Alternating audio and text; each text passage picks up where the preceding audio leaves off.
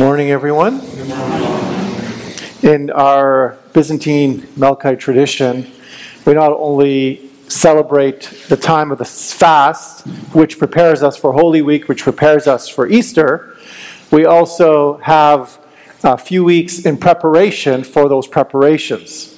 The 2 weeks before the beginning of the Great Fast are called Meat Fair and Cheese Fair, in which we gradually prepare ourselves to remove the meat and remove the cheese off our tables. So it's a farewell to meat and a farewell to cheese. And then we have 2 weeks prior to those 2 weeks to prepare us for the theme of repentance that we are beginning on. And so last week we had the Sunday of the Pharisee and the publican, reminder to pray, reminder to be humble. And today is the Sunday of the prodigal son. This is perhaps one of the most famous and touching gospels and parables that Jesus gave. In 1669, the Dutch painter Rembrandt produced one of his last oil paintings based on today's gospel, and it became one of his most famous works. This painting shows the son kneeling in front of the Father, who embraces him with 2 hands.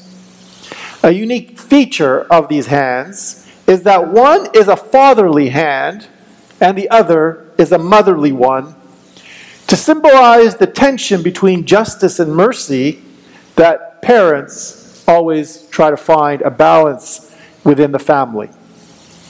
Today's parable demonstrates how difficult it is to live this balance.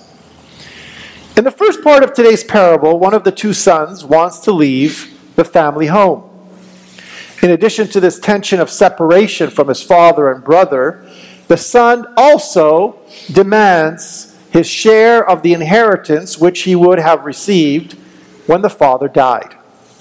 Therefore, the pain the father experiences is the loss of his son, but also the pain of the son treating his father as if the father were already dead.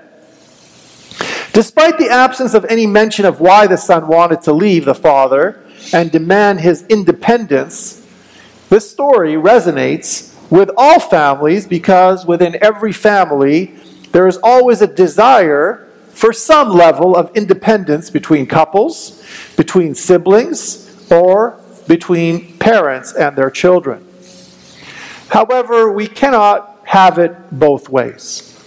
We cannot live in a family, receive the blessings of family life, and at the same time want full independence. Family life is about a healthy dependence and perhaps codependence. Parents and children depend on each other for happiness and support, and this grows when there is a high level of trust and love within a family. Dependence may not be an appreciated word today. In fact, it's probably a bad word for a lot of people to say that you are dependent on someone. But healthy families celebrate when there is healthy dependence. However, in addition to a parable about the importance of faithfulness, love, forgiveness, and mercy in family life, this parable is also about our place in God's house as His beloved and faithful children. Today we can reflect on how responsible and appreciative we are of our family, and we can reflect on our place in the family of God, which is the church. Just as the father had 2 sons who had a different attitude about the father, the church is very much the same.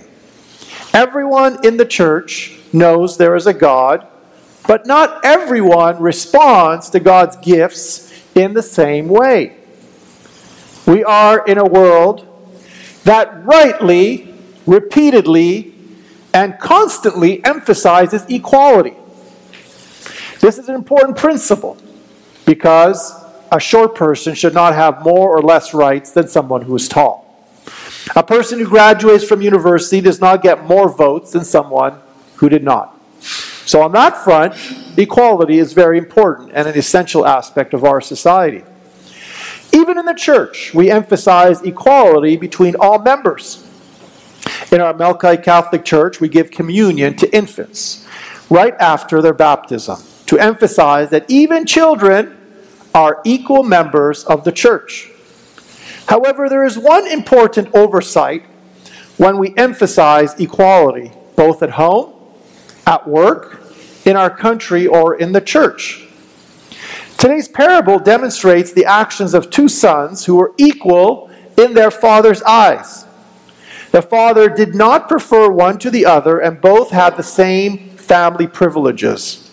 Therefore, from this angle, they were both equal in their father's eyes, and we too are all equal in God's eyes.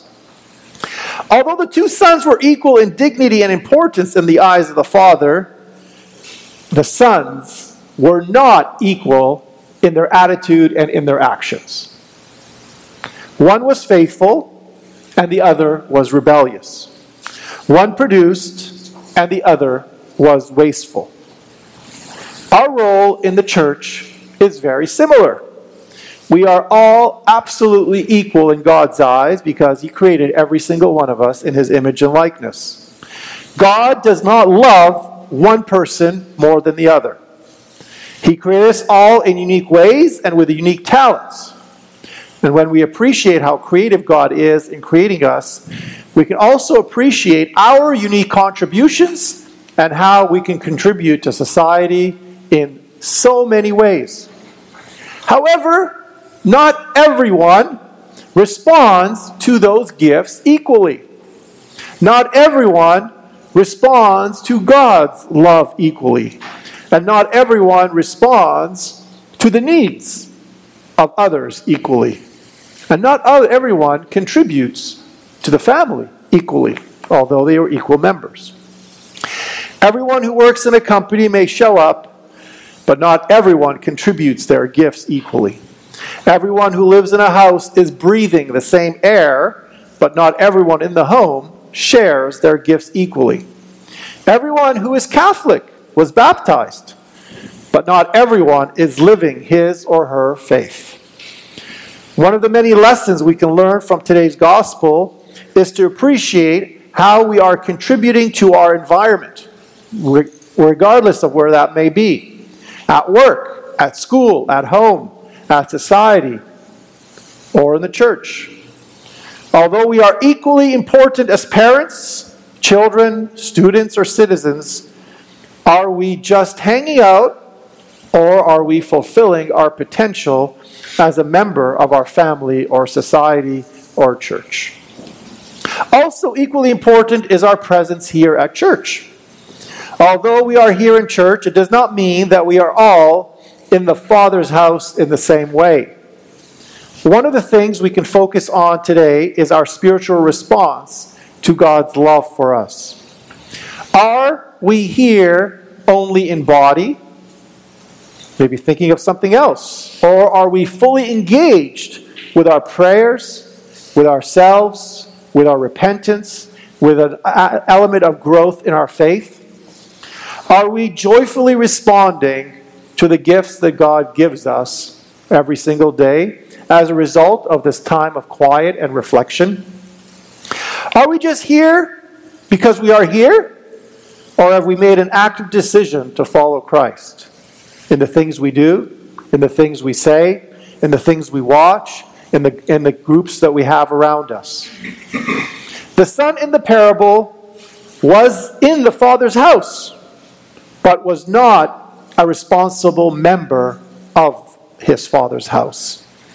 Our journey of faith is very similar. Through baptism, we enter the Father's house, but how engaged are we in our Father's house? Our challenge today is twofold. One is to realize that we are in the Father's house and ask ourselves what God is saying to us. And two, what are we saying to our Heavenly Father by our words, actions, and by the way we live? The parables of Jesus help us learn important religious and life lessons. Today's parable challenges us to be active members of our family, of our church, and of our society. The balance between justice and mercy is not always easy to find. Justice encourages us to be responsible. Mercy helps us forgive when we or those around us fall short. When the Dutch painter Rembrandt painted the picture of the embrace between the Father and the Son, he painted the Father to have one fatherly hand for justice and one motherly hand for mercy. And today our Heavenly Father invites us to look at the many daily spiritual blessings He gives us, to accept God's mercy, but also to live justly in our life. Although God is merciful, when we fall short, He wants us to live justice by thinking of our responsibilities to Him, to ourselves, and to those around us. This is the joy and the beauty of living in the Father's house.